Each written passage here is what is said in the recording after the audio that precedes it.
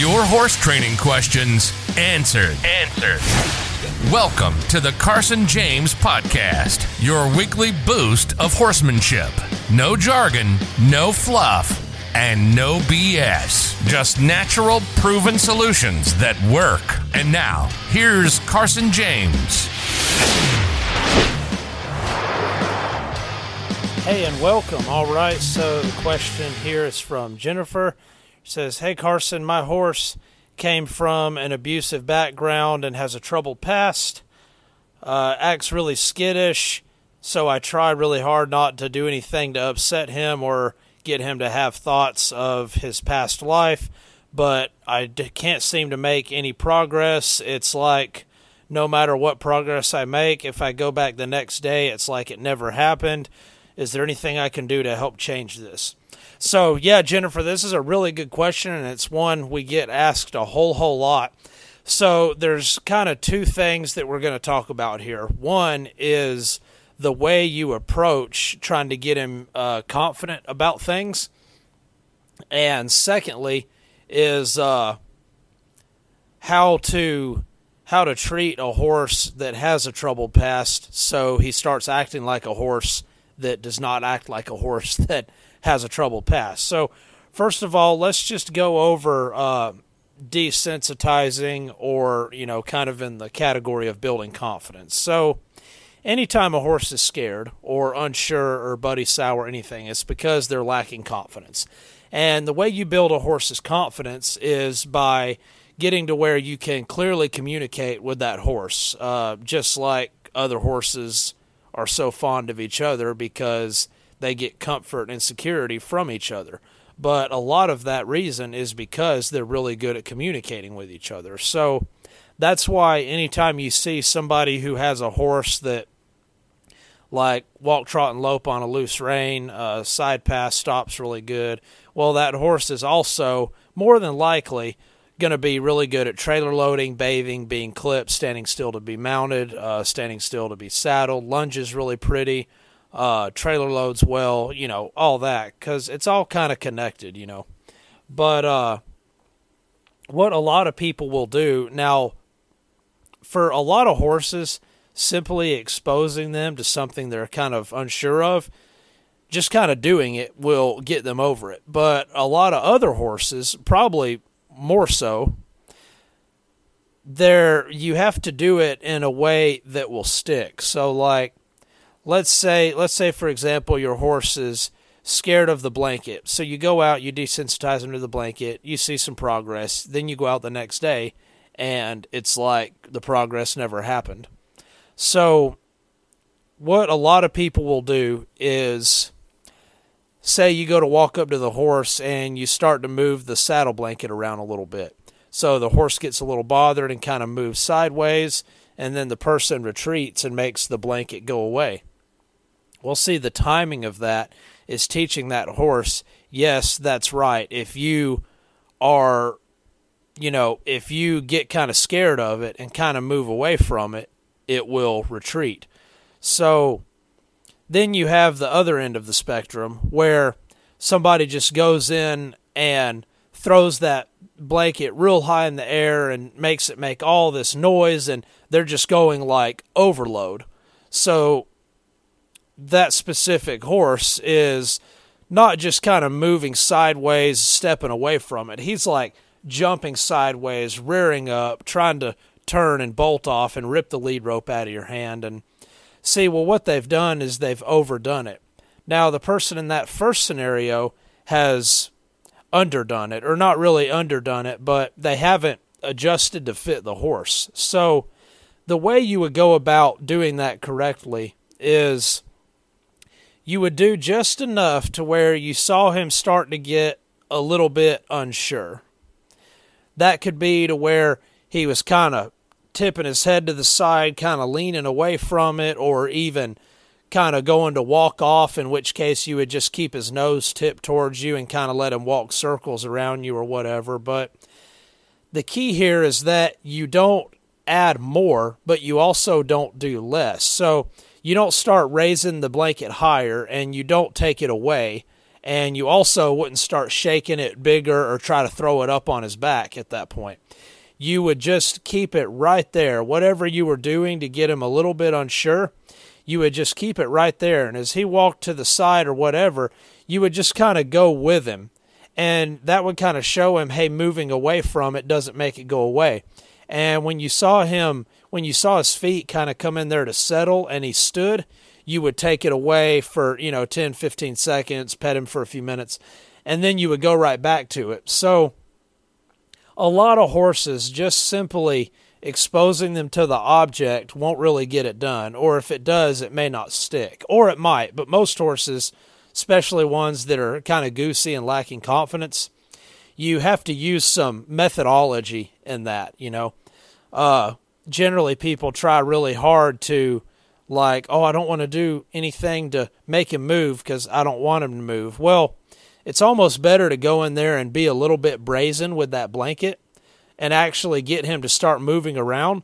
And as he's moving around, you just kind of keep it right in there, keep moving it around with him. And then when he kind of finds a place to stand and settle, that's when you take it away. So what you're doing there is you're training him to be brave. You say, hey, dude, the minute you show a little bit of confidence, this thing will go away.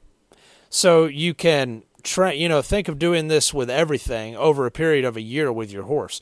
Well, you've basically trained his brain to go to a place of bravery and confidence, not avoidance and unsureness. Now, there's a lot to be said with that too. People can, let's say you take somebody that's just really bad at communicating with horses on the ground and in the saddle. They can desensitize that horse to noodles, balloons, tarps, all that stuff that people do until they are blue in the face. And they can do it to the point to where that horse totally ignores all of those objects. But then when you try to do anything with him, he gets real bothered, real unsure, real tense, real spooky, real snorty, real inattentive, real buddy sour, any of that stuff.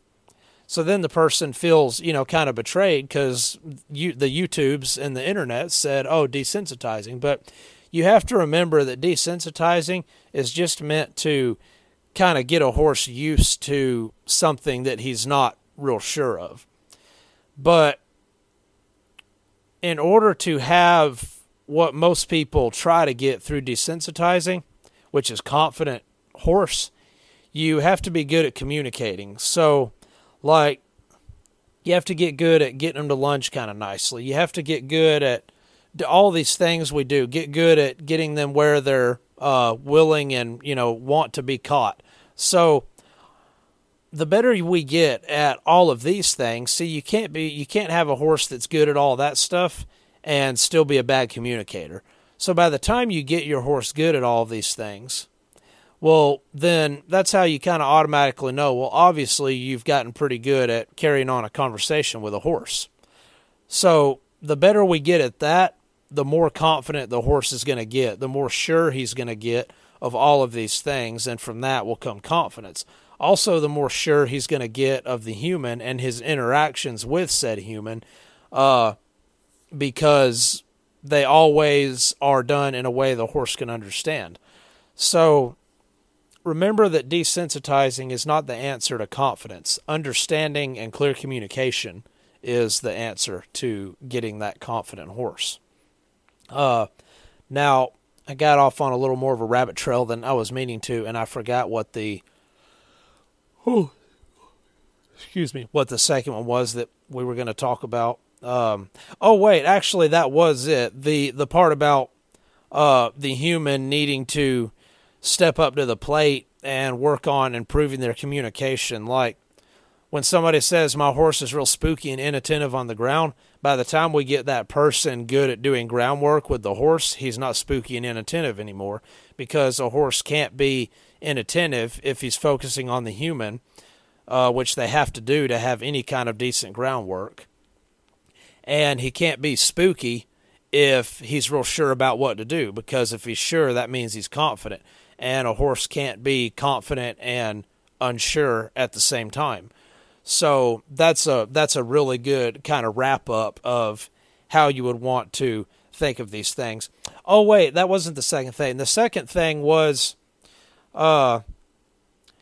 remember, it's really important that instead of treating him like a horse with an abusive past or kind of subconsciously wearing kid gloves in everything you do with that horse, it's really important for any horse, but especially those ones, to take off the kid gloves, and instead of treating him like he has some kind of, issue with abuse or something like that, just treat him like a horse that's kind of wild, or like a young colt that hadn't been handled a whole lot.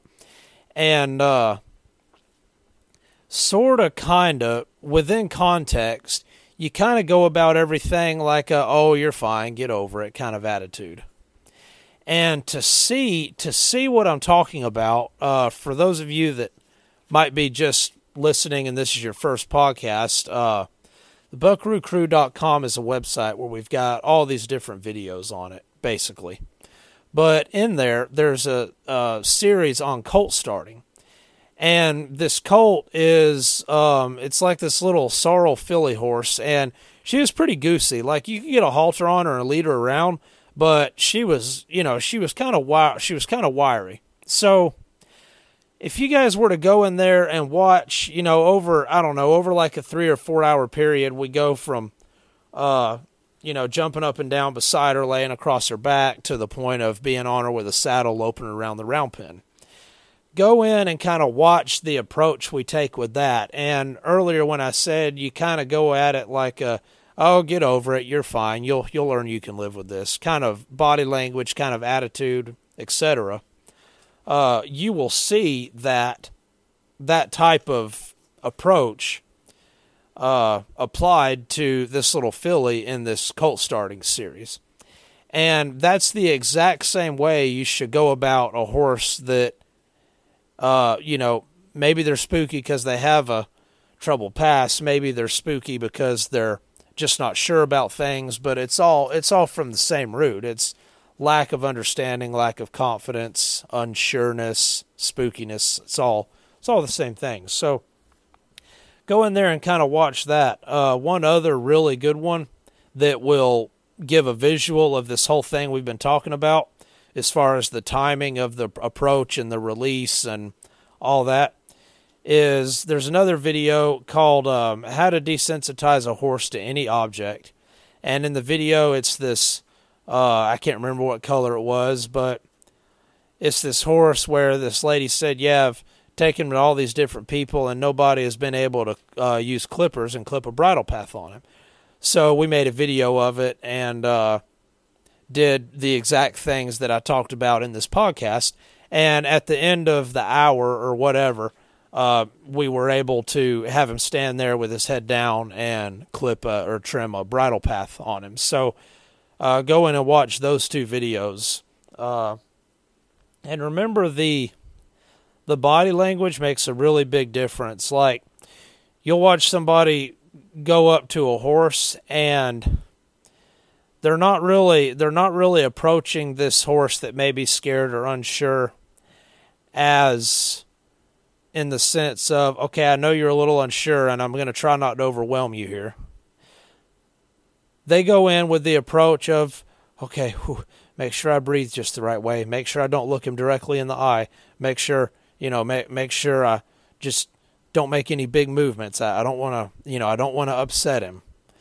But see, it's that kind of thinking that actually makes them more unsure, because they pick up on that unsureness from the human, and then they just get more spooky. So a lot of the times that could be the reason for it. You've got to go in there with the mindset that, I know you're spooky, I know you're unsure, and I'm going to work at the level you're at, but I'm also not going to wear kid gloves, and I'm not going to try to not do anything to expose you to a little bit of unsureness. Because what a lot of people will do is, instead of going in there and fixing the problem, they will just try to avoid it. Like, oh, well, this horse doesn't like it if you approach him from the right side. He pins his ears. You can only approach him from the left. So all they ever do is approach him from the left, and then they've got an issue there.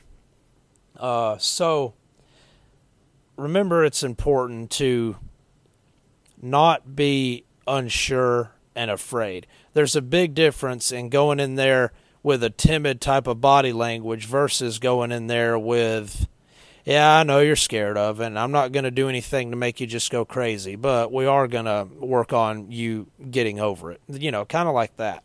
So go in the buckaroocrew.com. You can watch those couple videos we talked about, and they will give a really good visual of it. So, Jennifer, I hope that helps you out, and anybody else listening. I hope there was some stuff in there, maybe give you some ideas, some things you can try out, maybe even maybe change the way you think when you go to interact with a horse that's a little unsure. And a lot of the times, just simply that will dictate your actions and your body language, and you may see some huge improvements just from that. So thank you guys for listening, and we will see you next time. You've been listening to the Carson James Podcast. Real, simple horsemanship. Subscribe now to get new questions answered every week. If you enjoyed this week's podcast, drop us a review and share it with your horsey friends.